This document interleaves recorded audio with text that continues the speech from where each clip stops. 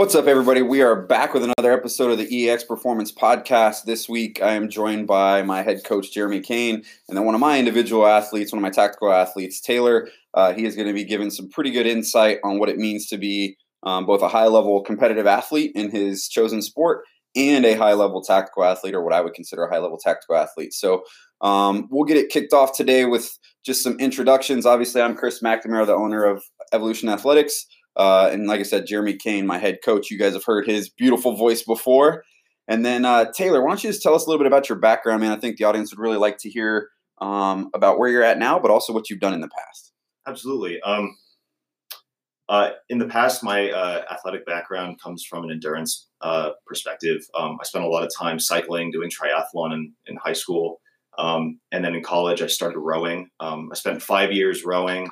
And the last 2.5 of those were in and around the U.S. national team. I went to World Championships one time in Bulgaria, got to wear the Stars and Stripes there. Fantastic experience. And then spent probably 2 years moving around the U.S., chasing flat water and fast rowing machine times. Nice. After that, came to the Army, and I'm a new tactical athlete here at Evolution, and I've had a fantastic time so far and hope to get some questions answered about what it actually means to be a tactical athlete. Yeah, man. What a sport. Yeah, talk about some mental fortitude there. Oh my God, so just gonna pull on this thing for hours on end. Yeah. I think one of the funniest conversations I had with Taylor early on was talking about rowing, and so obviously as a rower, he's like the erg and calls it these other things, and we just use it with our individual athletes. And I think we had like a 5K program for someone. He was like, yeah, I remember doing like 5K repeats, I think like 10 in a day. I'd do like 50, 60K rowing in a day. I was like, man, that's perspective right there. Yeah. So thanks for being with us, man. I think where we should start today is kind of what I would define tactical athletes as. And I really think that's key, because the term tactical athlete gets thrown out a lot in this space, but it is so drastically varied, right? So when I look at it, there's obviously combat-focused tactical athletes. That's your military, but more importantly, combat arms military. And I think people throw out tactical athlete like you wear a uniform. So I think that's you do a burpee, you wear a uniform. Yep, you've run and you wear a uniform. You're a tactical athlete. I think that's a misnomer. But there's also what I call domestic response athletes, right? We've got law enforcement, we've got firefighters, we've got EMS, we've got these other folks who do these things that are a little bit different. The job demands are different, therefore the programming should be different, and just the holistic approach should be different, in my opinion. So I think that's key, because in what started this question dialogue early on was the difference between competitive athletes and tactical athletes. But I think we got to go one step deeper. Right? Because when I look at, let's just take football players, right? Because I'm looking at Jeremy. So when I look at a football player, we don't train all football players the same just because they're football players. A quarterback does something different than a lineman. A lineman does something different than a running back. Yet we throw out the term tactical athlete, and it's synonymous with everybody that wears the uniform and does running and stuff. So that's kind of how I look at it. There's a difference in terms of what their tasks are. How we periodize, and I know a lot of people say tactical athletes have no off season. I disagree. There are times when your job demands change. We'll get into that. There's higher peaks and valleys depending on what these athletes are, right? Like a domestic response, like a cop and a firefighter EMS guy, 99.9% of their job is the same day in and day out, versus a tactical athlete in the combat arms profession may have a very polarized view of what they do on a daily basis. Like, I've got 4+ years in combat zones, and sometimes it'd be extremely high adrenaline every night, day in and day out. And then there were other times of extreme boredom and way too much time to work out and hurt yourself. So there's those things. And then, the last thing I would say is a lot of people forget that the tactical athlete is a team-based fitness approach. Not so much in the selection process, which you got done with in the pipeline and everything. But when you get to a team, and I come from the Ranger Regiment, so we'll talk about a fire team or maybe a squad, but there's also ODA teams, right? Other team size elements. You don't want everybody homogenized, because if you look at Jeremy, you're what? How tall? 6 foot. 6 foot. I'm 5'9", right?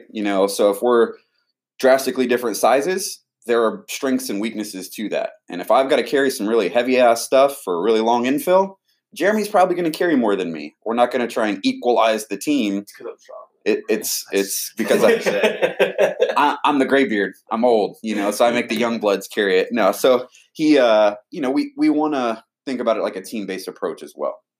It's interesting to hear you say that, because from where I come from in the rowing world, to a large extent, everyone really trains the same. Like it's one event. It's 2K as fast as you can. But the training is kind of done with the fact in mind that to get to the Olympic final, you have to race sometimes 8 to 10 times in the week before, or to qualify to get your boat to the Olympics or what have you. So you're just basically doing nothing but volume. And coaches in that space, and in a lot of endurance spaces I've found, are more about coaching their sport like it's like a golf swing. Like, you're going to do the same rowing stroke over and over. So we're going to teach you how to do the stroke really well. But the science of the human performance is just kind of, well, hey, like all these other Olympic teams are doing it this way. Like, let's focus on doing this. And, there are obviously differences, but I found that so much of the endurance world is just like, hey, let's just throw, 200K of volume on you this week. And then 2 months from now, we'll start going fast. Mm-hmm. That gave me an injury, and Yeah, that's what I was gonna say. When you take that approach to it, I would be curious to see the injury rate during each of those phases. I bet you there's an overuse injury rate when it comes to adding in volume. You see it in every sport, but then all of a sudden when you go to pick up intensity, now you're not moving properly into a way that allows you to express intensity like in a safe manner. It's the same way we see with tactical athletes. Like, all these guys come to us and they want to just start rucking right away. And it's like, dude, you can't squat 2.5 times your body weight. Like, how do I expect you to absorb that eccentric for 18 plus miles? And so we'll get into the programming differences between performance, tactical, and then like also how to lay it out. And that's one thing we talk about, is the main conversation all the time about is how can we lay it out safely to add in volume and movement mechanics, but then when we pick up intensity, the kind of the paradigm shifts properly to where you're ready for it. Yeah, and so that's where, like, even going back, like at the 30,000 foot macro view, and the definition of the tactical athlete thing that I mentioned earlier is that for a sport, just like you were saying, there is a technical aspect. Even something like rowing, right? So something like rowing, a very monostructural, repetitive movement, there's a technical aspect to it. There is a tactical aspect to it in your pacing and your strategy and your cadence and all these things that you have to be aware of. But there is the physiology piece. With tactical athletes, I view them as highly reliable decision makers, right? Everybody thinks about the physical skill set. With tactical athletes, the physical skill set is just to get you to a place and time to make a decision, right? So when you are doing CQB, one of the things that everybody thinks about with tactical athletes, for the audience, that's close quarters battle, that is going into a room and shooting things. It's not so much about can you do it, yes or no, pass, fail, how fast. It's can I target discriminate? Can I shoot accurately? How do I move? How fast do I move while I can make a decision and shoot accurately? So we build a physical skill set to allow you to express your mental skill set or get you to the time and place with the bandwidth to make a higher order decision. So I think that's one thing a lot of people forget about, even on something like land nav, right? In a lot of the pipelines that are out there, you've got land nav, you've got rucking, you've got these other things, but you still have to be switched on mentally, right? You got to keep a pace count the whole way.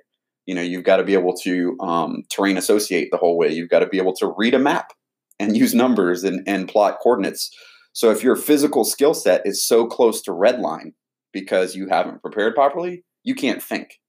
And so I think that's one of the bigger things that I like to step back and say, okay, how do I build a program that will develop the physical attributes to allow this guy or girl to think better in a time of stress and under a period of like high duress, I should say. Yeah, it frees everything up. Like, the less you're worried about stuff. And one way that I do it personally when guys are getting ready to go to a selection of some sort, give them like a 3-hour or 4-hour walk with a ruck on. And then I tell them to annotate like how they're feeling. And two things typically happen. It's pretty awesome to see. So you get the one guy who maybe isn't ready yet. Maybe he's like 3 months out. His comments are, this fucking sucked. I was out there, my shoulders were starting to hurt, all this kind of like physical attributes. And then you get the guy that's like peaked, kind of ready to go for selection a week or two out. And he's like, oh man, it was nice weather today. My feet were really comfortable. My socks, my nutrition plan was this. My hydration plan was this. They're thinking on a whole new level because they're not worried about the 55-pound pack they got on their back. So that leads me to a question for you guys. Yeah. When you're programming for a tactical athlete versus somebody whose only job is to, put up their clean and jerk as heavy as possible or run a mile as fast as possible. Stop talking about it like that. Yeah.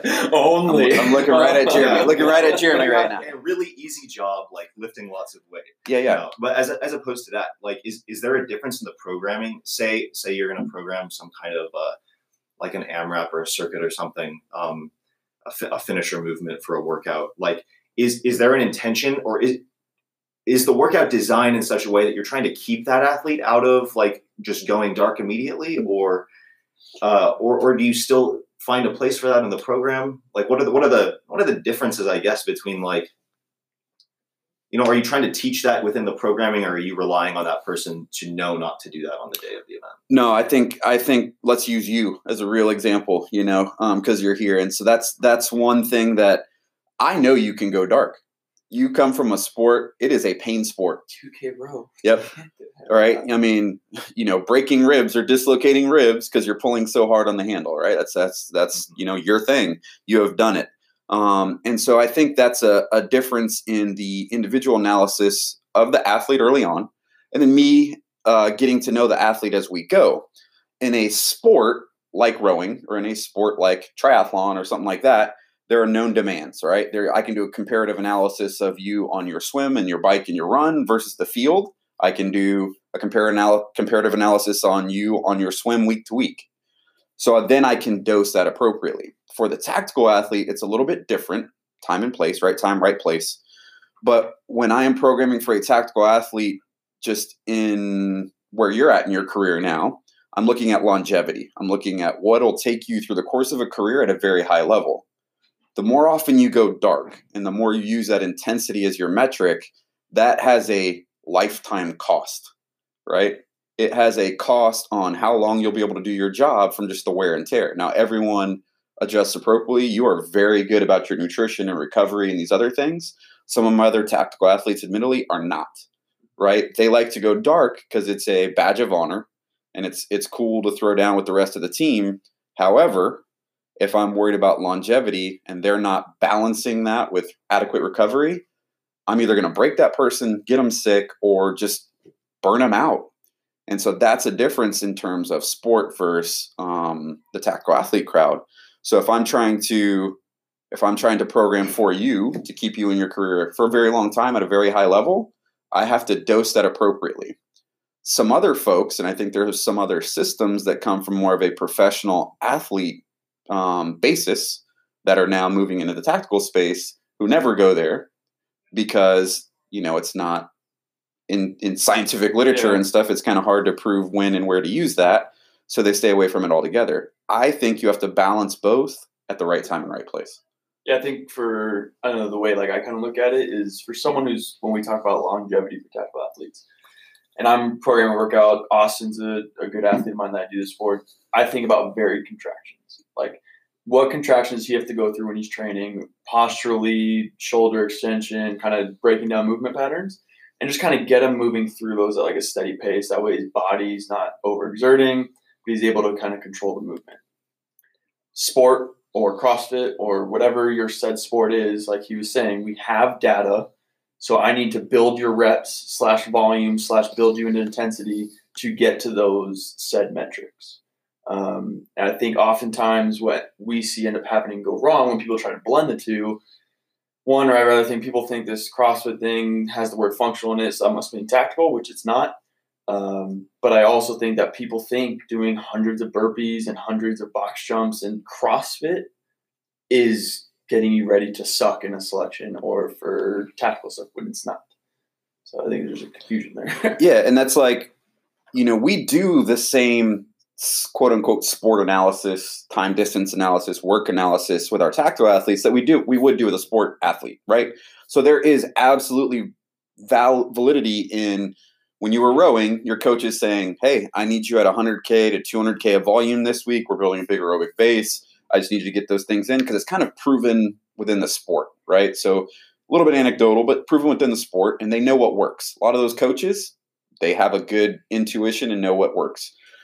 So there's times in place for that. I do the same thing for rucking, right? So there is a bunch of good literature with force plates out there and accelerometers and all these other things that show what the tissue demands are in a ruck, 2 to 3 times your body weight with each step.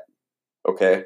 So if I'm looking at a standard 45-pound ruck that most people use in timed events for the Army at least, well, that's your body weight. So me, 180-pound guy, plus 45 pounds. So just with my body weight, 2 to 3 times my weight, I'm looking at 360 to 540 pounds of force every single step for miles on end, and then at a 45-pound ruck. So that goes back to the athlete analysis, right? So when I did a lot of your initial entry screening stuff, I saw you got an engine for days. But comparatively, your absolute strength and power were where we could do the most work. And you saw that too, and you actually had that peg before you even started with the testing week. So if I'm looking at rucking and stuff, I can say that that's why Jeremy threw that number out earlier. If you can't squat double body weight, there's some tissue shear force issues we're not even addressing before you start rucking. And so that's why when guys come in and they're like, all right, I got selection in 16 weeks, 20 weeks, whatever, should I start rucking? And we do their first test, and one, their movement quality sucks. And movement is the language of performance. I don't care what you're doing. Like if you can't move well, it is going to cost you at some point. So let's fix the movement.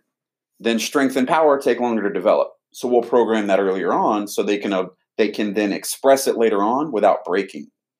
And I think that's an important thing too in terms of why we structure things the way we do and build and periodize a program. Strength first, and then later on turn it into endurance, because that's going to keep them moving through their event. And for a tactical athlete, durability is speed. I will say, so in the 3 months since I've been working with you guys, since January. Yeah. Yep. This is definitely the longest I've gone without an injury that prevents me from doing a movement in the gym.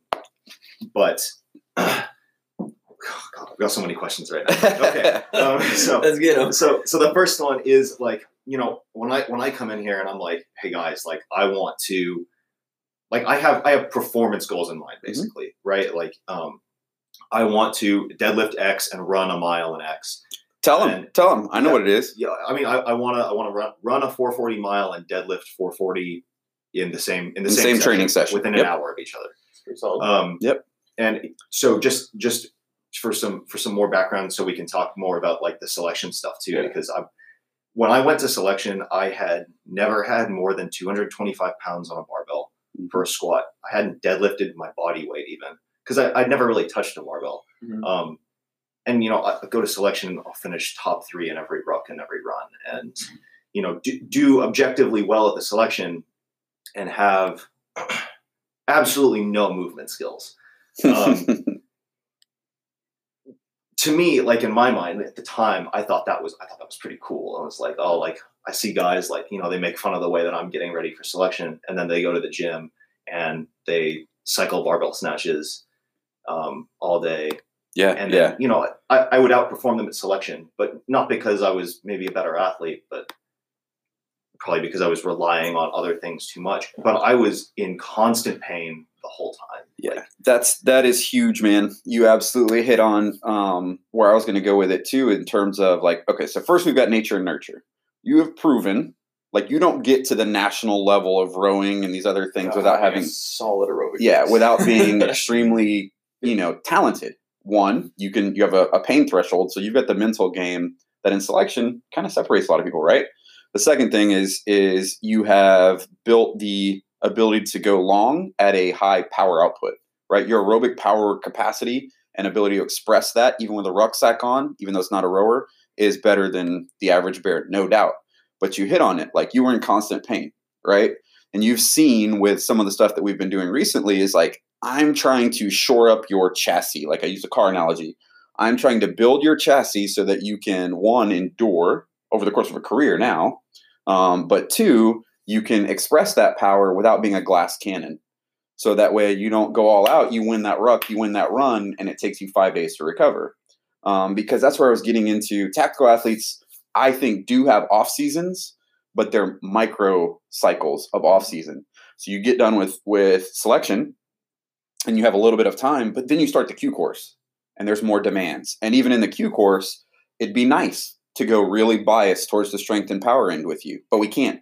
We got to do concurrent training because guess what? Big Sarge is going to throw a PT test at you that can dictate where you get stationed, what language you get, like all these things that you've seen. Do you go to free fall? Do you go to scuba? You know, they want to see a PT test metric, may not apply to anything you do in your career, but at the same time, that's what they use. So you got to play both games. And so I'm glad you said that in terms of you were in pain, that sort of thing, but you did really well because a lot of guys do that. And that's where it's hard to argue against some of the training methods that are out there, like do a ton of volume, do a ton of stuff. It's hard to argue against the other guys who do like competition style CrossFit and then go and crush a selection event. But a lot of times we forget the level that they were at before, and we forget there's no valedictorian awards for tactical athletes. Okay, so you were saying you won the ruck, you won these runs, or we're top 3. The guy that creeped in past yep, the time. and the guy who came in at his like 12-mile road march for the Army, sub 3 hours. If the audience doesn't know, that's kind of the normal standard. The guy that comes in at 259, wears the same beret and tab, and all got the same hat. Yep, all got the same hat. So that's the balance. And when I look at things just holistically, I think tactical athletes have a different focus than competition athletes, right? Competition athletes know when and where they can peak.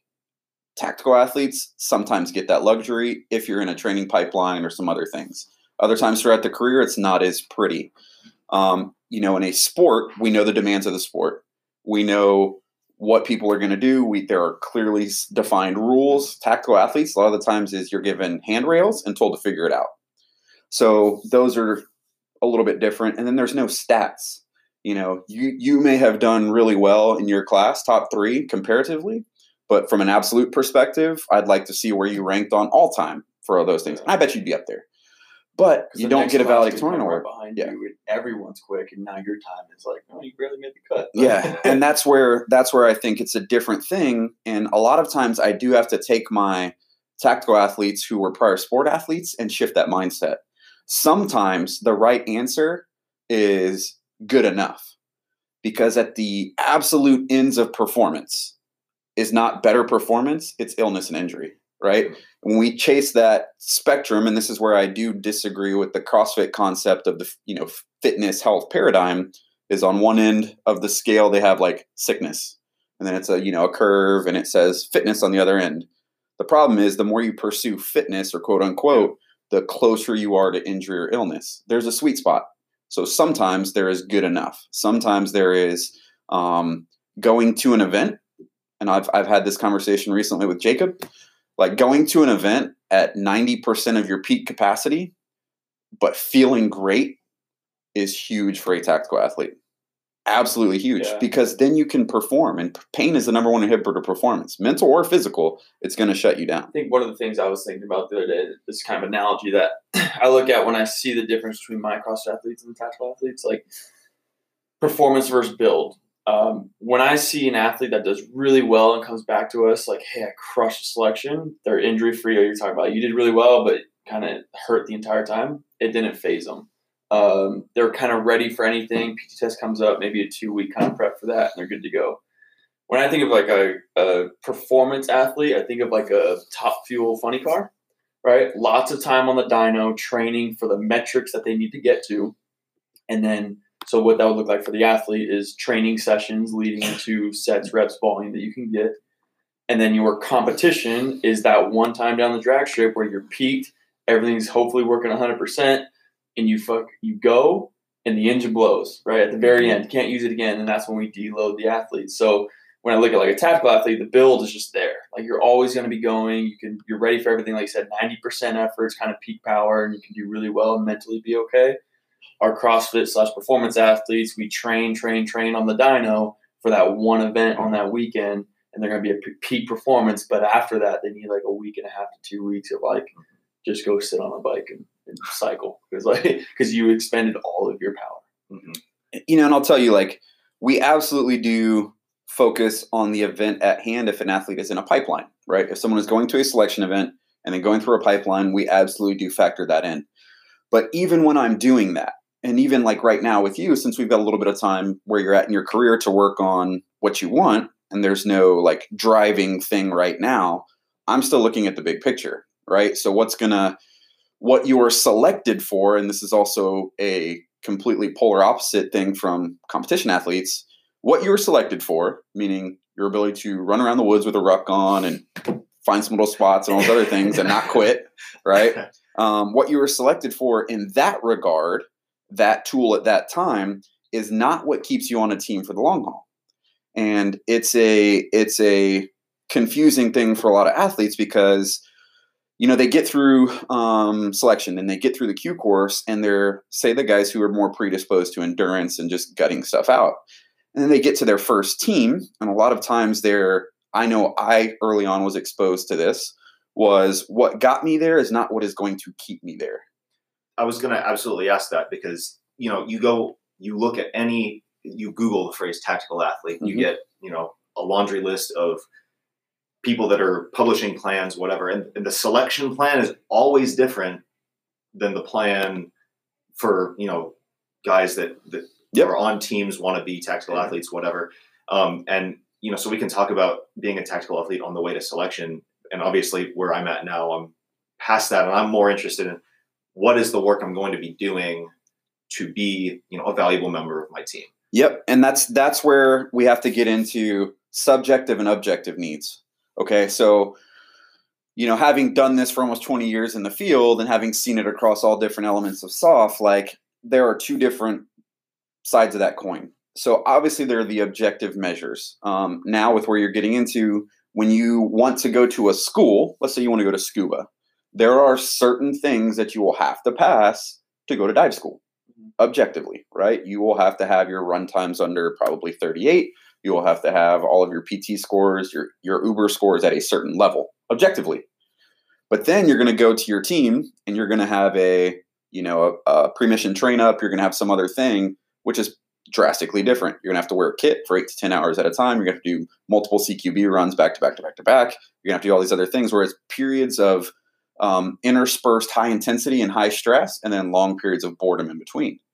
And so we have to do both. And that's where some people will say there's never an off season for tactical athletes. But I will say you can periodize your the majority of your training towards certain themes.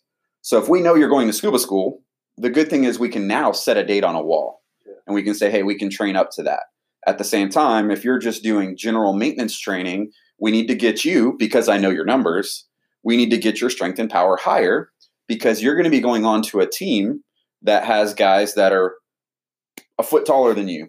And I mean, one of my other guys right now, 6'6", 260, prior A&M lineman in SF, you're going to be on that guy's team and expect to do the same things. And that's another difference in the terms of, if you were in football, you'd be position. You'd be doing position. He's a lineman, right? You'd be more of a defensive back or receiver. You're doing drastically different things. Because of the job demands, we have to get you do an ends to middle approach. You're really good at endurance, but your strength and power are your relative limiters. We need to pull you more towards the middle now, and then shift back to that once we get there. So I think the selection prep aspect of it is when we talked about kind of the closer you get to performance, the more you get closer to injury and sickness.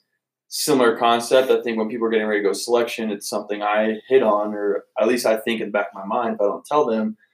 Like, the closer you get, you're going to get closer to injury. And it's kind of like a game you have to play when it comes to recovery and health and nutrition. If you're getting ready to go selection, you have to put in certain miles, or if you're getting ready to go dive school, you have to be swimming a certain amount. With that intensity and volume, maybe comes injury, but it's kind of a trade-off you're like willing to accept. Yeah, so I mean, like Jeremy was saying, like, the known demands for that are different than, you know, a lot of people who are really focused on pipelines and selection processes. And I think people do forget that, because you hit it right on the head. I'm obviously a business owner as well, so I see that. When people Google tactical athlete, a lot of times it will be the first things that pop up are blanket programs to get people ready for a known event. SFAS, BUDS, any of the pipeline things, RASP, you throw it out there. And I won't say the value, but I will say the appeal there is that a lot of times they're written by guys who have done it. And so they know the demands of the event. What's not factored into the whole plan with regards to a human doing that is you are coming from a high-level rowing background, an endurance prime. So for you, if I could just pick one of the ones that will probably come up first time Google search, a lot of times it's built for people who don't have that background. So there may be some strength maintenance, there may be some postural correction stuff in there, but a lot of times it's not necessarily built for someone of your caliber of endurance background. So therefore, you now spend more time working on what you're good at and not shoring up weaknesses in your game. And that's where the balance of individualization comes in, because had we started before you ever went to selection, I can't tell you what the program would have looked like because it would have been based off your assessment and stuff like that.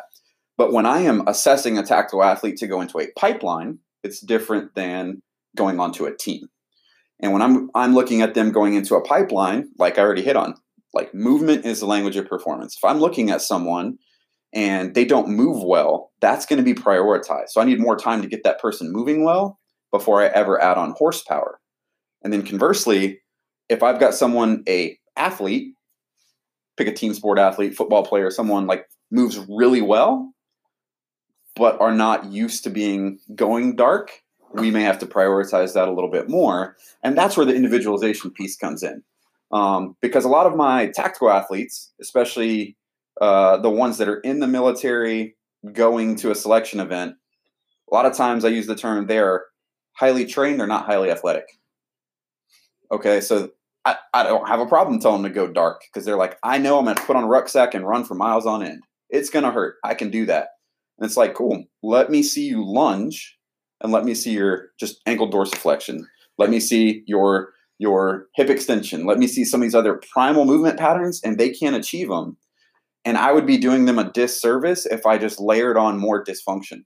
So one of my athletes, we'll talk about who he is afterwards, but you probably know who he is. But squat, stiffest ankles in the world, hips super tight, can't get into a proper squat to save his life. Dude has gone through the best selections you could possibly go to in the military, and like pass him with flying colors because he can ruck really well, he can go dark, and he can just keep going. But then it's like, hey man, I need you to squat 135 pounds like properly. And he's like, man, this is gonna take a lot out of me, like central nervous system wise, because he has to focus so much on it, and it just crushes him. Yep, and that's where I think the difference in with tactical athletes, I've used the term before, like they're never minimal, rarely maximal, but they always have to be optimal. And what I mean by that is like you can't go to a pipeline event or go to your team and be the guy. You can't be the guy on the bottom. You may pass, but there's a beautiful thing called peers in selection events, and there's the team room talks that will happen if you are the low man on the totem pole. Like you have to perform. But at the same time, I will say it, 14 deployments, I've never done a max effort lift on a target, right? I've never done a maximal effort sprint into target. You move at an optimal level on which you can think and engage. And that is the same for a selection event, because guys who are really fast make really big mistakes before they recognize their land nav error. Guys who, are really fit will default to fitness instead of thinking. And so that is a compensation that we want to get rid of. We want it to be optimized. And so that's the difference I take in the individualized approach to training.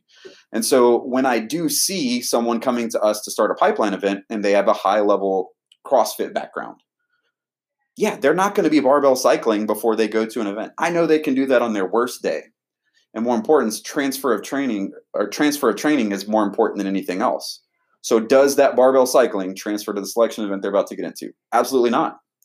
So now I'm wasting their recovery ability. I'm building in a pattern that doesn't matter. It might boost their ego a little bit, but it's not going to get them to pass outright. So let me ask you this. I walked in here like 3 months ago, back in January, and if I had said I don't have any tactical aspirations whatsoever, I'm just a guy who wants to be as strong as possible and as fast as possible. Like, get me to my deadlift and running goal as fast as you can, versus, hey, I want to do this, but I also have a job and I want to be really good at it.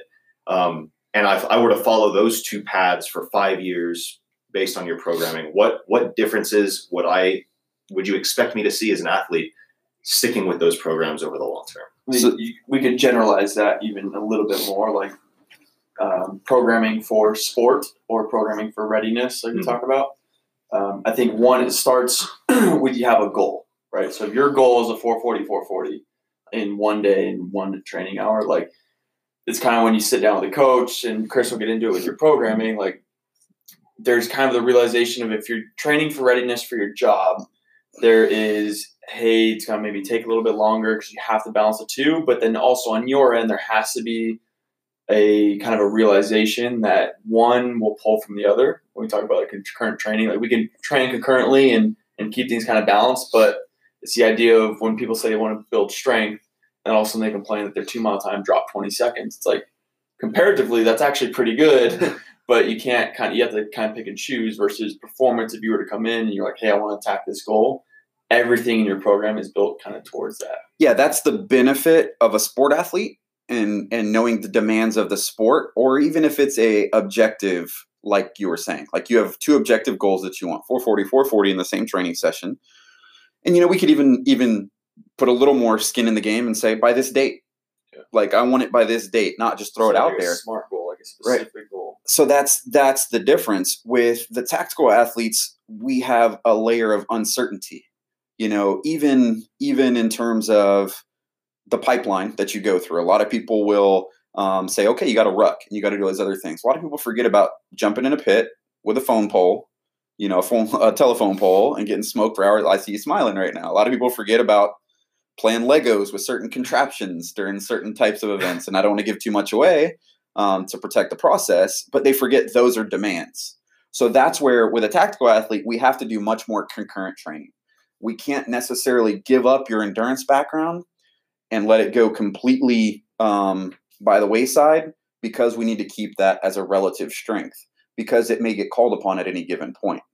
The same thing with a sport athlete, or I should say the opposite applies with a sport athlete. If I know you want 440 within, let's say, 6 months, I am going to throw away everything else that is a distractor and a competing demand. So if I'm trying to completely change your fiber typing because of your endurance background and get you to more of a strength power profile and let you gut it out for a mile, sub 5 minutes, that's different than if I need to keep an aerobic base built because you may get called upon to run a 5 miler. That's where I was getting at objective and subjective. You may get to your team soon and you have a powerlifting team sergeant, and his goal of a good workout session for the team is to go in and squat, bench, and dead, baby. And if you're not hitting certain numbers, he's going to call you out. Guess what? That's not an objective thing. That's not on any FM. That's not on anywhere else. But if you're not hacking it according to the team sergeant's subjective needs, you might be going to a different team. Won't be that team. You might be going back to a B team. And I've had other guys the other way around. They are absolutely phenomenal lifters. On their worst day, they can hit some damn near world-class numbers on stuff. It's pretty impressive to see. And then they get to a team and their team sergeant is an all-American 10-mile runner. Hate to see it. Yeah. So you have to have both. And that's where the individualized approach comes in a little bit, because we have to play that game. That's just one of those things that comes with it. You're never going to get an NFL player who shows up to the Steelers and he's a, all-American center. And they're like, yep, we're going out for a 10K run on Saturday. You better keep up. You don't have that in sport, right? You don't have that. You don't have those things. Now, let's talk about you for real. So when I look at your numbers, and we're checking, I've got True Coach up right now, your last set of mile intervals, you did 5 miles. Your slowest one was a 5:58. You got progressively faster, 5:45, 5:37, 5:25, and 5:15. 3 weeks into a training cycle. When I see that, your 440 mile isn't scaring me that much. I know we're going to get there. Your deadlift and your power clean, you've actually been shooting up on those as well.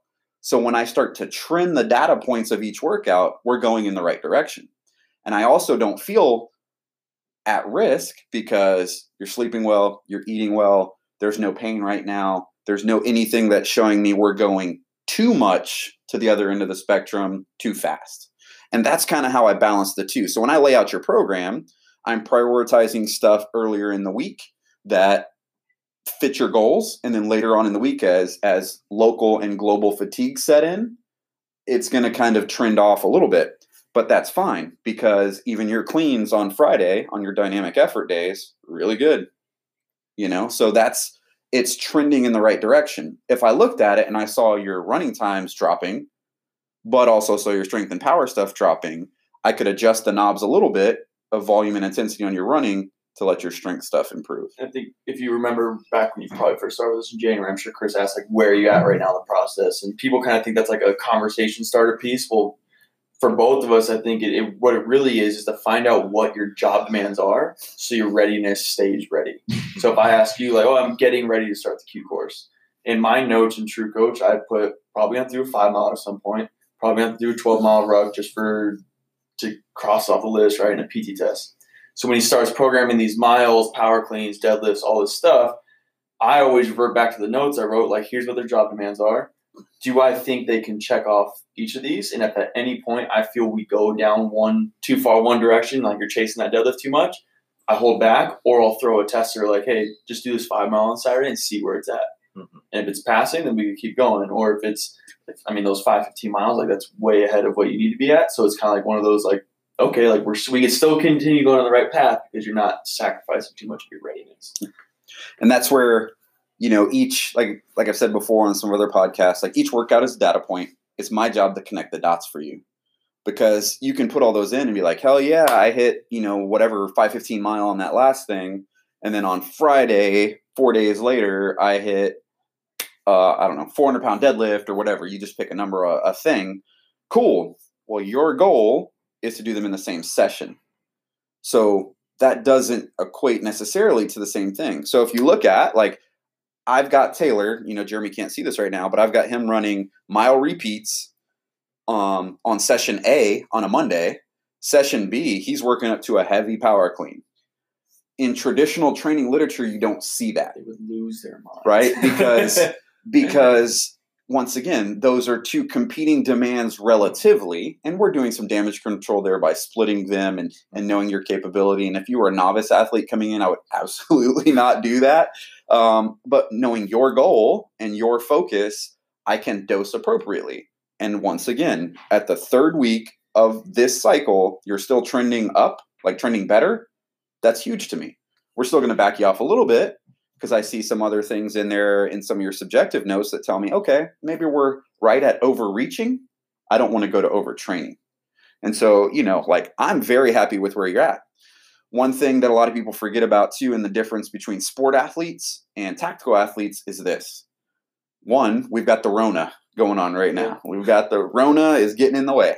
We can't have you max out because of your garage gym right now, right? You cap out on weight. So we have to switch to bands. We have to switch to other things. Stimulus might not be exactly what I want, but it's within a certain degree of variance from what we're looking for. Tactical athletes typically default to one of two things, in my experience. They keep doing what they really are good at because it doesn't expose their ego, or they only do what they're bad at because they've got a psychological hang up on, I can't have a weakness. Pain is weakness leaving the body, all these other cliches that don't necessarily apply. So they only do what they're bad at, and they typically induce compensation patterns that don't translate to long-term performance. They break, or now their strength, which for you would be cardio stuff, becomes a weakness. And now we suck at everything. So we don't want to do that.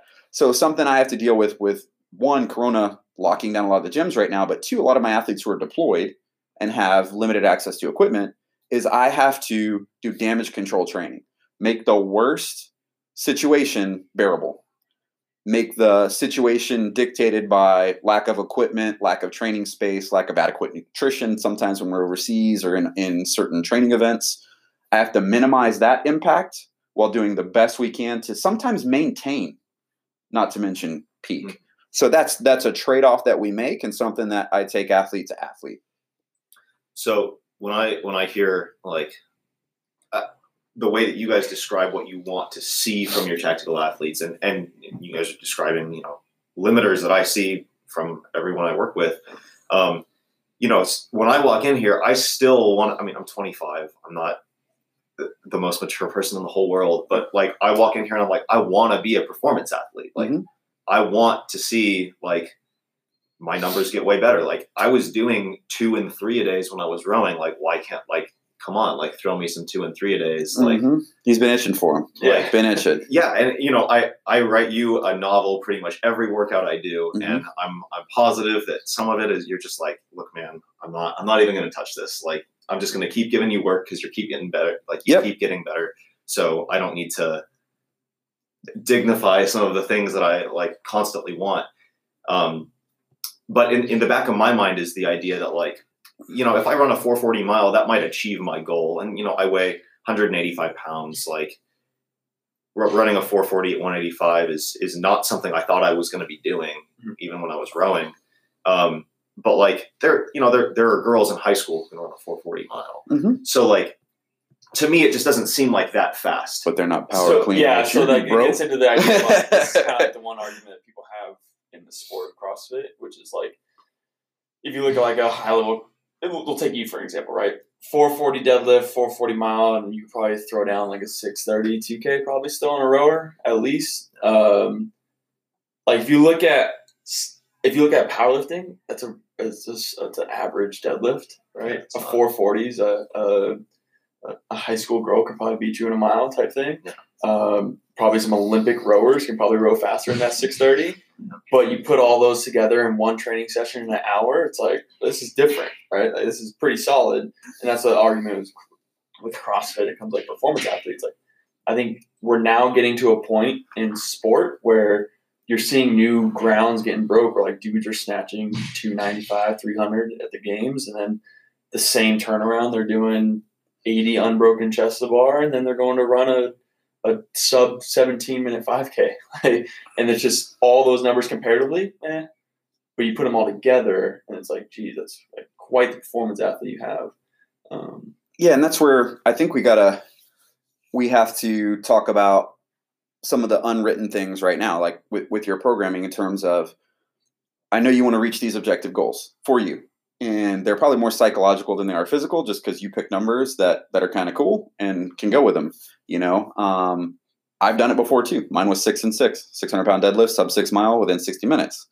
So I've done that, and I've got that physical and mental goal checked off, and it was cool. But there's a cost to everything that we do. And right now, with where you're going, we cannot get you injured, right? We cannot break you. And that is the balance of more volume, more training, and everything else right now. That comes at an adaptation currency cost. You got a lot of it right now, because you can sleep. You can recover with it. Actually, might be a good thing. But the trade-off in terms of, you're now sacrificing sleep for performance. You're now sacrificing recovery to get another training session in. Those things while the course was still going full steam ahead. That's all different. Different costs, but if the end result is illness or injury, you don't pay the bills anymore. And so that's the trade-off. Is with tactical athletes, it's different from sport athletes, because with sport athlete, this is a difference that to your original question, in 5 to 7 years, for a lot of the high level sport athletes, a lot of times it takes 5 years to get them to the elite level. Like mine at the higher level right now, we've been training 5 to 7 years. Those athletes are different, because if they get hurt or injured or whatever, they don't go to their event. If you get hurt, injured, especially in certain pipelines, you literally change your career. You lose your job, and sometimes you only get one shot, and the risk to benefit ratio is much different. So that's why we aren't going super aggressive when we put some of those things in. But yeah, like I've kind of met you in the middle on some of those things. Okay, like we'll add some more training sessions in, we'll add some other stuff, but let's be smart about it. And that's where I think you've been pretty good in terms of, you balance it out with your own recovery and other means.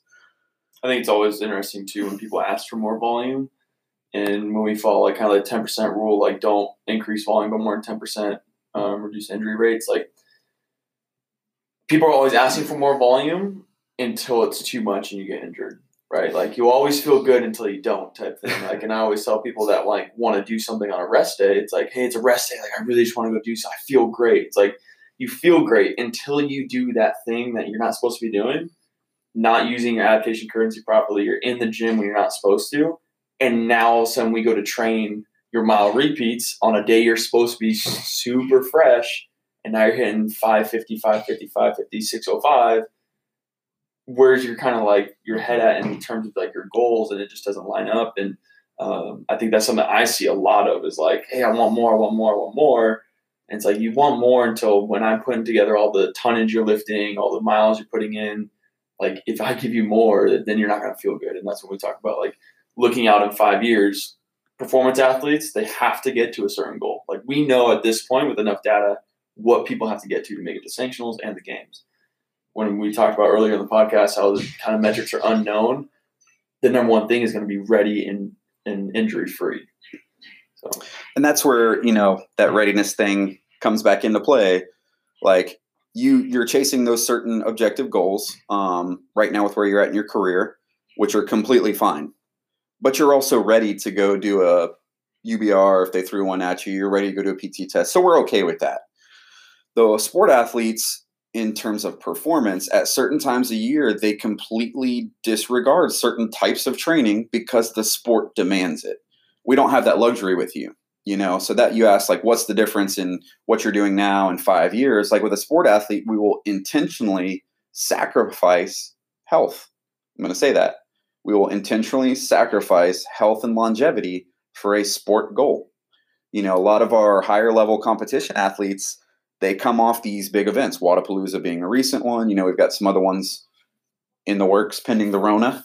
And so they want to really dial in for that. And there's a very certain level of volume and intensity that we need for 3 to 5 days on end. And then they can completely take a month off, walk away from the sport, do nothing at all. You don't get that luxury. You also have to, once again, be ready versus compete for whatever else throws at you. So right now, you've got a pretty good life schedule with where you're at in the course. When you get to a team, there's no notice deployments, there's no notice demands, there's rapid things that come up to fill a task or whatever, where you just don't have the luxury of completely switching gears. And if we went all in on your strength and power per se, and they're like, cool, you're going to Afghanistan, no notice, you know, September 12th, 2001, and you're going to be doing long foot infills as a power lifter. Suck. Yeah, you don't have that luxury. So that's the balance that we try and get. And like, no matter what we're doing, whether it's a pipeline or whether it's career longevity, I'm always balancing two things: economy of motion, like how well you move, and economy of effort, right? So the difference would be if you are moving really well, let's say on rowing, like, oh, I've got a good pull right back to my catch, nothing else is impeding my movement, but you are pulling every single stroke like it's a max effort deadlift, that's a problem, right? Conversely, if you've got a world-class deadlift and you're not, you know, pulling on the erg like you're supposed to, it's not going to be a good balance. That applies to everything else we do. So when I have an athlete getting ready to go a selection process and they're not moving well, let's say they've got postural problems, right? They've got an engine for days, but as soon as we put a rucksack on and their lower back is weak and they bend forward at the waist and they're now compressing their diaphragm and their lungs and they're having venous return issues to the heart, that's not a conditioning issue. That's an economy of movement issue. The other part is with a strength and power athlete, there's a trade-off. Every time I compress my muscle, let's say I'm doing an air squat, if I squeeze that muscle, there should still be a level of flow in and out. But if someone is so strength and power dominant, they do an air squat, but it completely occludes flow. Now they've got a delivery problem. So I can't completely go on either end of that spectrum, like 100%, because I'm going to cost them delivery. And that's the trade-off that I'm trying with you, okay? So we've got you moving well, I would say. Like, I'm really happy with some of the stuff we're seeing. Your cleans and your lifts are going well. And then you've still got your delivery right where we need it to be. But if we really went all in on that deadlift, I don't know what it would cost you on your conditioning end, because just one pull or I'm sorry, like say on the rower, if you are pulling and you completely occlude at the quads, now you've lost your efficiency. And with the tactical athletes, I'm always trying to balance those. With my sport athletes, sometimes I have to go so far on the end of the spectrum where their weakness is because they need that for the sport. And that's the difference in how I look at it. For a sport athlete, I'm like, what's going to keep you from winning? For a tactical athlete, I'm like, what's going to keep you from doing your job? And they're two different things. And a lot of times when we talk about the biopsychosocial model, my tactical athletes impede their own performance more because of the culture, right? It's cool to not sleep. It's a badge of honor to be like, yeah, man, I just slept 4 hours last night. It's a cultural thing to be like, all right, we're going to go out and have a few beers with the boys tonight. So that's where the tactical crowd does shoot themselves in the foot, pun fully intended, because the culture doesn't support high performance because they're good enough.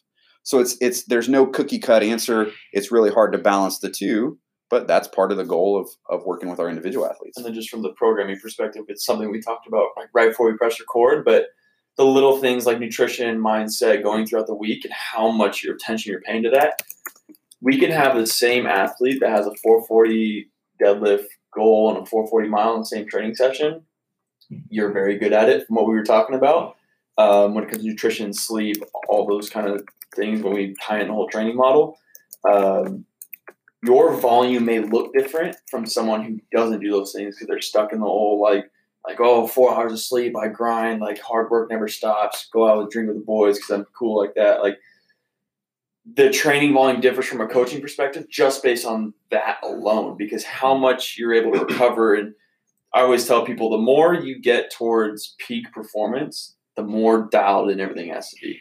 If I have an athlete, a tactical athlete who's just like GPP, just doing generalized things, like, sure, dude, like do whatever you want, but you're going to stay like this. And this may be a 7-minute mile, you're passing, you're kind of doing everything, but when you want to get towards peak performance, these outside kind of entities like really matter more because it's going to distract you from your goal. So if you're eating garbage, if you're not sleeping well, if you're not kind of getting like you talked about, the mindset kind of going into the gym, when you look at a workout, kind of what playlist, all those little things, when we look at high performance athletes, they pay attention to those little things because then it sets them up to train better. Which you've done before.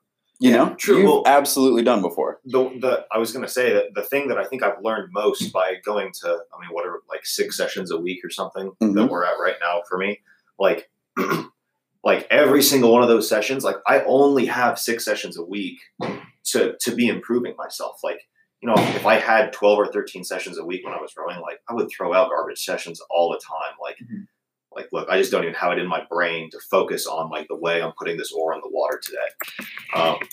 But I think that some of the sessions that you've been throwing at me recently have been really creative about mixing like weight and speed. So like the front squats into a 400 meter sprint, and then like, do a 85% effort run followed by, a short AMRAP followed by 100% effort run. Like those have been really interesting challenges for me to figure out how do I make the most of that session? Like what is my warm up going to look like? Yeah. What is my...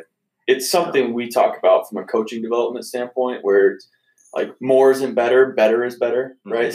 Sure, you're going to build in volume and whatnot, but if you're doing the right things at a proper intensity, proper kind of workout flow, like that can crush someone like you who can really turn on some aerobic power versus like just doing endless volume because, we need to run more, so we need to put in 10 miles a week. Yeah, and I think that goes to your background. So when I structure your training program, that's part of the reason I look at your training history, sporting profile background, the things you've done. And when we talk about polarizing training to create adaptation, we have to change what you have done before because your body is used to that. And the further you get towards any end of the spectrum, the elite end of rowing and endurance, the less adaptation we're going to get from doing similar things. And so we have to polarize your training to a degree to create adaptation. But once again, we're not trying to completely flip you like polar opposite, light everything on fire. When we talk about adaptation, I've heard the analogy before, like we're just trying to turn on the burner a little bit to get the fire alarm to go off. We're not trying to burn the house down. And so that's the thing. Like we have to create an alarm response in your body to create adaptation curves. So if I'm trying to balance those two things, like just enough stimulus so I don't break you or whatever, but at the same time switch it from what you've done before, that's why you are going to higher quality sessions, less of them. Let's flip that around. I've got a lot of football players, baseball players, team sport athletes who are used to doing 15 to 30 second sprints with about a minute and a half off in between plays for their entire sporting career. And then it's like, okay, but I need you to go for 4 to 6 hours on some of these rucks, and you've never gone 40 minutes straight. For them, I may microdose longer sessions. So they may have 12 sessions a week, 40 minutes per session. And it's like, hey, I need you to get up to 40 minutes right now on Monday and Tuesday. Wednesday, we're going for an hour and a half, whatever. And I may dose that differently because they've never gone there before. But when I bring them back around and I'm like, hey, on your worst day, what do you clean? And they're like, oh, clean 315 or bench 3 wheels, bro. Like, that's the difference depending on the demands of the job or the sport, however you want to look at it, based on training history, injury history, athletic profile, and just their natural dominance. So kind of like you hit on, and you're naturally able to pick up on some of the nuances that I'm using with you, which has been extremely awesome to me, because as a coach, a lot of people forget that I develop myself as a coach when I get that feedback and when I talk to athletes who have a really good intuition. So some of my athletes, nothing wrong with it, just put in their results. Like, just put in their results. Some of them do that once a week. Some of them are like, oh yeah, I forgot, here's what I got. But if I'm trying to modify your training in real time and make sure we're trending correctly, subjective things help too. Like when you put what you felt on your last mile, lungs were my limiter, legs were my limiter. When you put in on something like that last run in that session you mentioned before, like here's what I met, here's my limiter, that lets me see if what I'm trying to dose is working. And a lot of people think about it in terms of sets and reps. Like I quit thinking about sets and reps years ago, because it's time under tension or kind of significant tension, and that applies to conditioning as well. It's also, every workout is an energy system workout, right? So if you're benching, you're still using energy.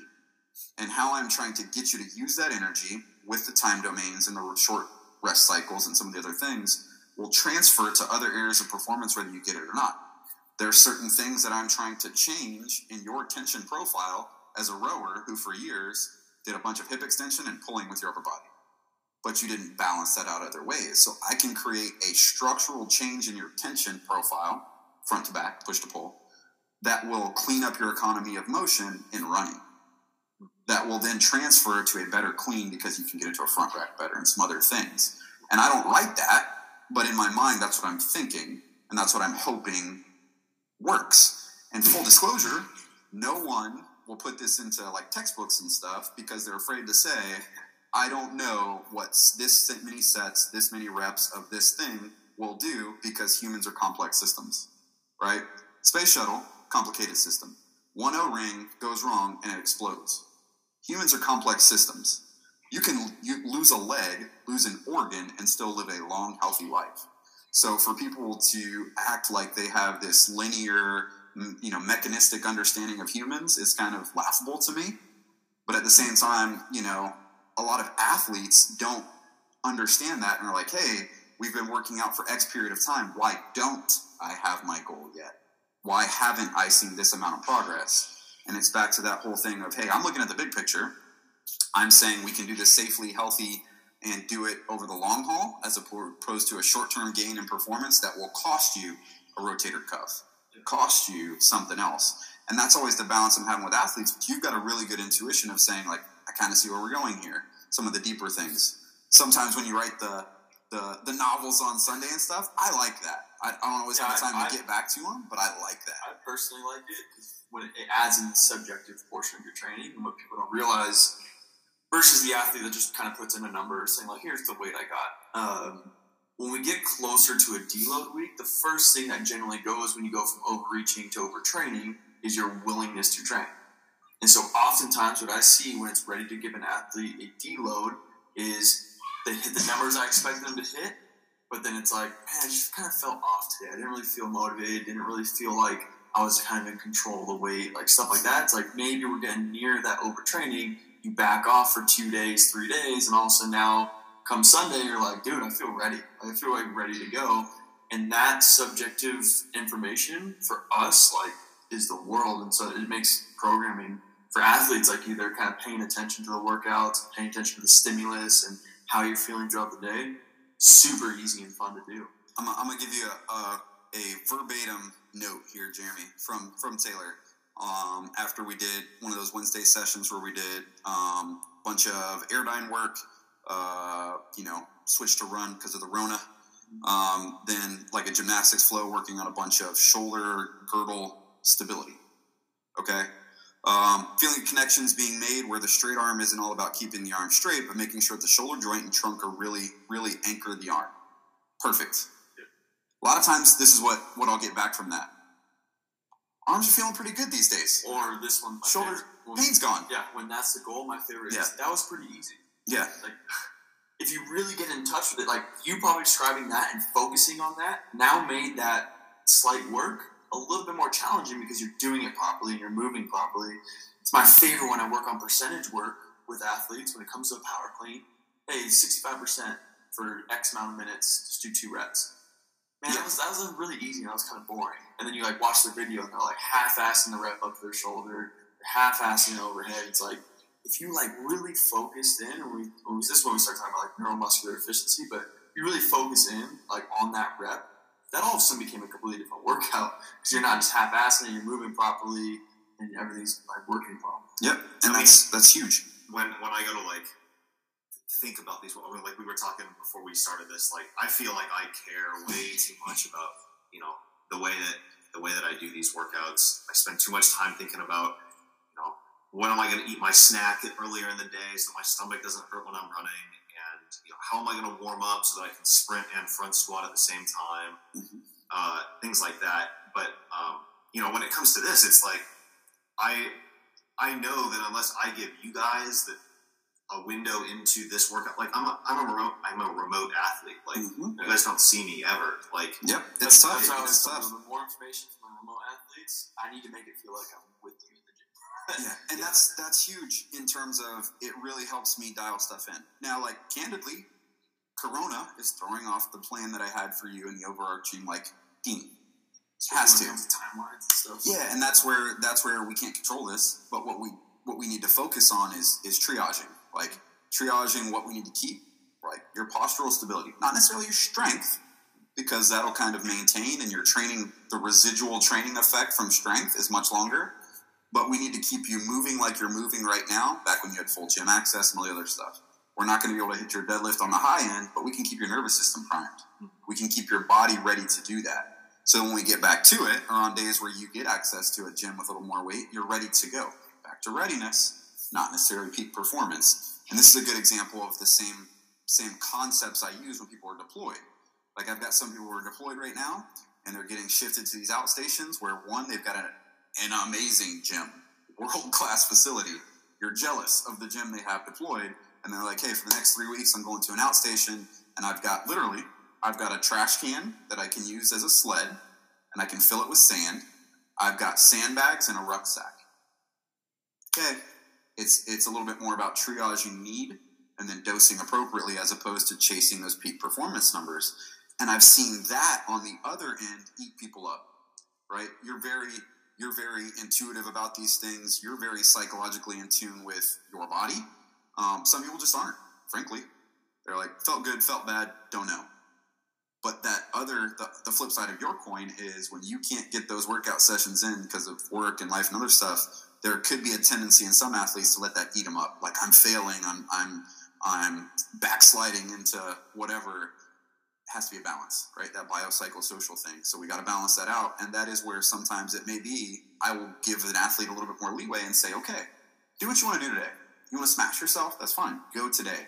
Get that mental hit of what you feel that you need, and let's dial it back in after that. Because we got to have both. Yeah.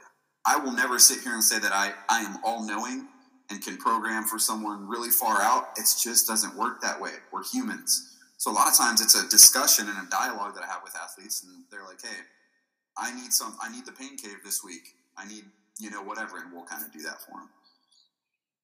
Yeah, man. I don't have any more big picture questions. Yeah, I think some kind of would be interesting to get into with you. You're just a good example of it. A lot of times when we look at programming, one of the questions we talked about earlier and kind of discussed before was the programming differences and how it differs per athlete. One thing I like to look at, and they talk about it, is like neuromuscular efficiency, or like the ability to turn on motor units, differs for every athlete based off their background. So you come from a 2K row background, right? And so when we're programming your volume or increasing your volume, Chris can probably dump a lot of deadlifts and hinging and weightlifting. Like you said before you went to selection, you couldn't even squat 225 because you just don't have that ability quite yet to turn on your motor units to kind of put you in a hurtful place. He has to be probably really careful with the amount of all-out rowing work or all-out running work, because you have such a great base and you have such a great skill and ability to go super hard that, like, I'm sure if I said, hey, go row 2K as fast as you can, you'd be scared of that workout. Versus terrified. Do a 5x2 back squat with a 5-second negative. You're just like, okay, sure. I'm the opposite, right? Like, I'm a little bit 2K rows. I'm a powerful athlete, but if you give me a 5-second lower back squat with like 2 reps, I'm like, dude, that's 30 seconds of work of like a heavy weight, and my motor units are recruiting so much that it's going to burn me. I need a nap afterwards. Similar concept to you for a row. You do 2K row, you got to go take a nap for 30 minutes because you need to recover from that. And so when we look at athletes, that's one of our questions is, what's your background? So I know kind of what I'm looking at program-wise and where the volume can come from to make you feel like you're doing enough. Because that's one of the things like, hey, give me more, give me more, give me more. And also to prevent injury. Like, if we just up the volume using rowing, you would get injured because you can go so hard. Yeah, and I think, like, the balance of what we do is we take some of that sporting approach and apply it to the tactical realm and the things that you need. Hard part is, like, you don't have stats. Like Jeremy was saying, like, we could give you a number, pick 2K, and you could probably tell us, like, what some of the top times in the world are right now, even though you're not doing it as much as you were. You could tell us your top times. You have a relative gauge to know what to go for, and sometimes psychologically that helps. One, there's the goal gradient hypothesis, right? The 4-minute mile. Can't do it. Bannister broke it, and within in the first year or two, you had double-digit runners doing it. If you aren't as familiar with strength, specifically your own strength, you don't know what your own capacity is. And a lot of these things are teaching you more than they are developing something. I'm going to give you a good example. Jeremy, on Monday, a guy who couldn't squat 225 before selection did 5 pause front squats at 225. Then immediately turned around and did Litvinov intervals at 225. So 6 front squats immediately into a 400 run at max effort in the same session 6 times. Right? I was literally going to use that as an example because I saw that in the program. God, that's going to be so much fun. Yeah. Like, get to do these pause squats, and in my mind I was like, no, I've never done that with 225 before. Like, I should probably try to do that at 225. And it really wasn't.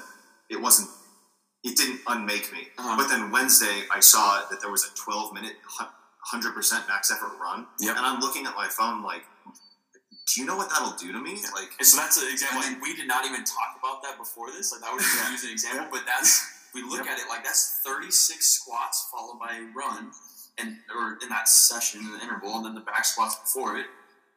Like, for someone who's maybe more of a powerlifting athlete or a strong, kind of capable Olympic weightlifting background who can squat really well, we use Alan Dunlap as an example. Like, if I tell him to do 6 squats at X percentage of whatever he chose to do that day, that's a huge kind of hit for him, and then going into a 400-meter run. Where for you, it's like, cool, that's 36 squats. We just upped our weekly volume, and we're good to go. But then, like you said, the 12-minute, you're like, dude, this. And that's where, like, you know, early on in my coaching career, I would have looked at that workout and been like, oh yeah, leg strength and conditioning. There's so much more to it than that. There's bracing, right? Breathing and bracing and your postural stability. And I find that to be significantly harder. Like, I feel like the brace I take before I start the squat takes more out of me than doing the repetition. Yeah, and if you've noticed, like, you've got a strength goal, absolute strength, 440 pounds. We haven't been doing a true absolute strength program with you because I know it's not about your adding more mass. So a lot of people would say, you want a 440-pound deadlift? Sure, put 20 pounds on. Training like a power lifter, hell yeah, gallon of milk a day, brother. Yeah. And then you can't run. So for you, it's been more about power to weight ratio, kind of like Jeremy was talking about motor unit recruitment within that pattern and your ability to breathe and brace. And so for you as a respiratory dominant athlete for all those years, breathing really well, it is hard for you to breathe and brace to lift against heavy weight. The good side of that is, even when you're breathing and bracing, you still have a good left ventricle that is pumping heart through that systemic resistance, right? But the downside is you can't brace enough to have the postural stability to lift that weight. But let's switch it around. On Wednesday, after an 18-minute run at a casual 627, 80% effort, a 12-minute AMRAP of snatches, box jumps, wall balls, and push press, which he did pretty good output on. Then his aerobic block 2 was a 12-minute run at max effort, casual 5:43 mile time. After all that, so you're still maintaining your engine. Then let's go 2 days later, hitting some heavy singles on his clean, 225. Tied his previous PR. Weeks into this training cycle, after all that cumulative fatigue from the week and the training cycle. So our data is showing us that he's progressing the right way. But we're not detracting from the other things that he needs from his job, which is the readiness piece. And we're making it in a fashion that it might not have been the quickest progression, but I feel confident we're not going to hurt him, hopefully. I mean, catastrophe does happen. We're not going to hurt him. We're smart about it. He's not risking getting sick during the Rona times. And this is continual. And that's what I was going to get to tie all this back up, is you asked early on in your question, what does it look like 5 years from now? For a tactical athlete, I'm going to take you one further. What does it look like 15 years from now? When you're a team sergeant, when you're whatever, like if you decide to stay in the military, we still need you keeping up with the young bucks to a degree. You have to, right? You still have to set the example as a senior leader.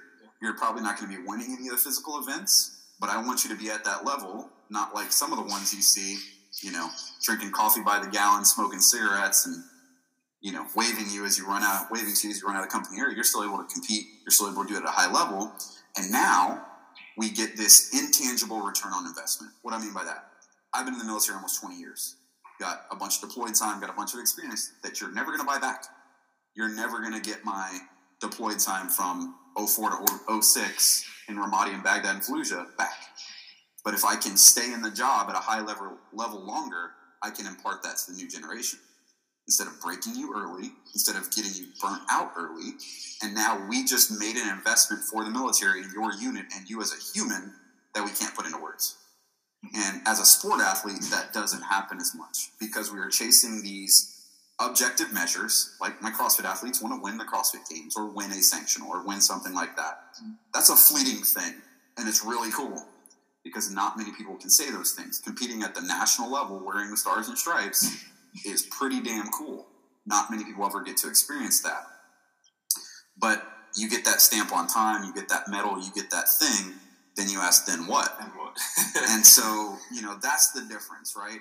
There's a finite amount of time to compete at a high level in given sports. With the strength athletes and a lot of the field sport athletes, like take the NFL, it's a 3.5 year time span on your career most of the time, right? 3.5 years to be at your peak, and then it's all downhill. For my tactical athletes, we can't do that. If I'm looking at your course of a career, timeline-wise, and on the bottom axis of the graph, I've got time. Well, as time goes on, your technical ability and your competence just skyrockets. That doesn't go down. You get better as you go. But your physical absolutely does. We have to accept that fact. You get older, you decline. So if I can slide that scale right, if I can keep your physical decline further down the timeline and keep your technical experience increasing, now that is how we make a higher caliber, higher level operator deep into their career without breaking them early. And that's the difference. With competitive athletes, we have to accept there is a amount of time on their career that's typically a short window. There are some outliers, the Fraziers, the Fronings, the other ones. But typically it's a short career, 3 to 5 years, and you're done. Even if you take that example with the Frazier and Fronings, people forget also they had really extensive fitness backgrounds before they even started performing in a sport. And so when we look at, when I look at older military tactical athletes, they have such a great base of fitness that now they're able to maintain it. And so if you look at, say, Frazier snatching since he was like 7 years old, right? Like just Olympic weightlifter, almost going to the national team. Now he's able to train smarter and probably differently than most of the athletes that started 4 years ago, because such a foundation of motor recruitment and being able to aerobically be fit to where when he needs to turn on, he can, aka get ready for a selection. But majority of the time, he's cruising at 85% fitness level, readiness. He's able to just perform. And so I think that's something I look at with my tactical athletes. When we talk about the 15 years thing, it's like looking out in 15 years, you need to be the guy that just hangs around. Like, you're always there. You're not going to sick call because you're sick. You're not skipping out, waving everyone goodbye. Like, you're there and you're ready to compete. You may not be the best, but you'll, at least in a military world, you'll get the respect for showing up, which is a lot of times half the battle. And that's, you know, to pull it all back together, like the difference with following template programming or following more of a competitor CrossFit programming for the tactical athlete is longevity, right? There's only so many cycles I can do with snatching and other stuff before my shoulders implode.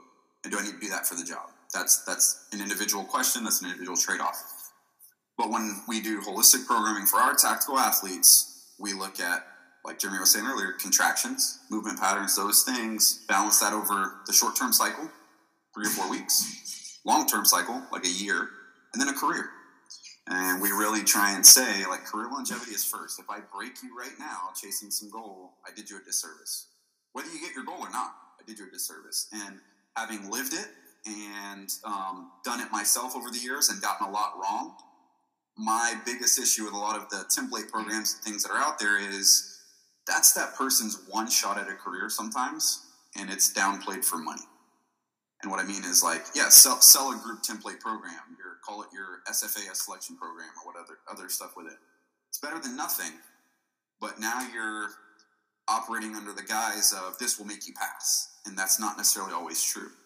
And, you know, like some of our athletes don't always make it through certain events, but I'm happy to say it's never been a physical detriment. It's either been an injury or a decision-making process along that line that we can't control. And I'm good with that because on the other end, as Big Sarge, you know, finishing up a career, that talent that we need that will put that effort and intensity and dedication into a training program, the one thing that they can control in the grand scheme of things, their physical ability, that has translation to other aspects of the job that you see from the senior level.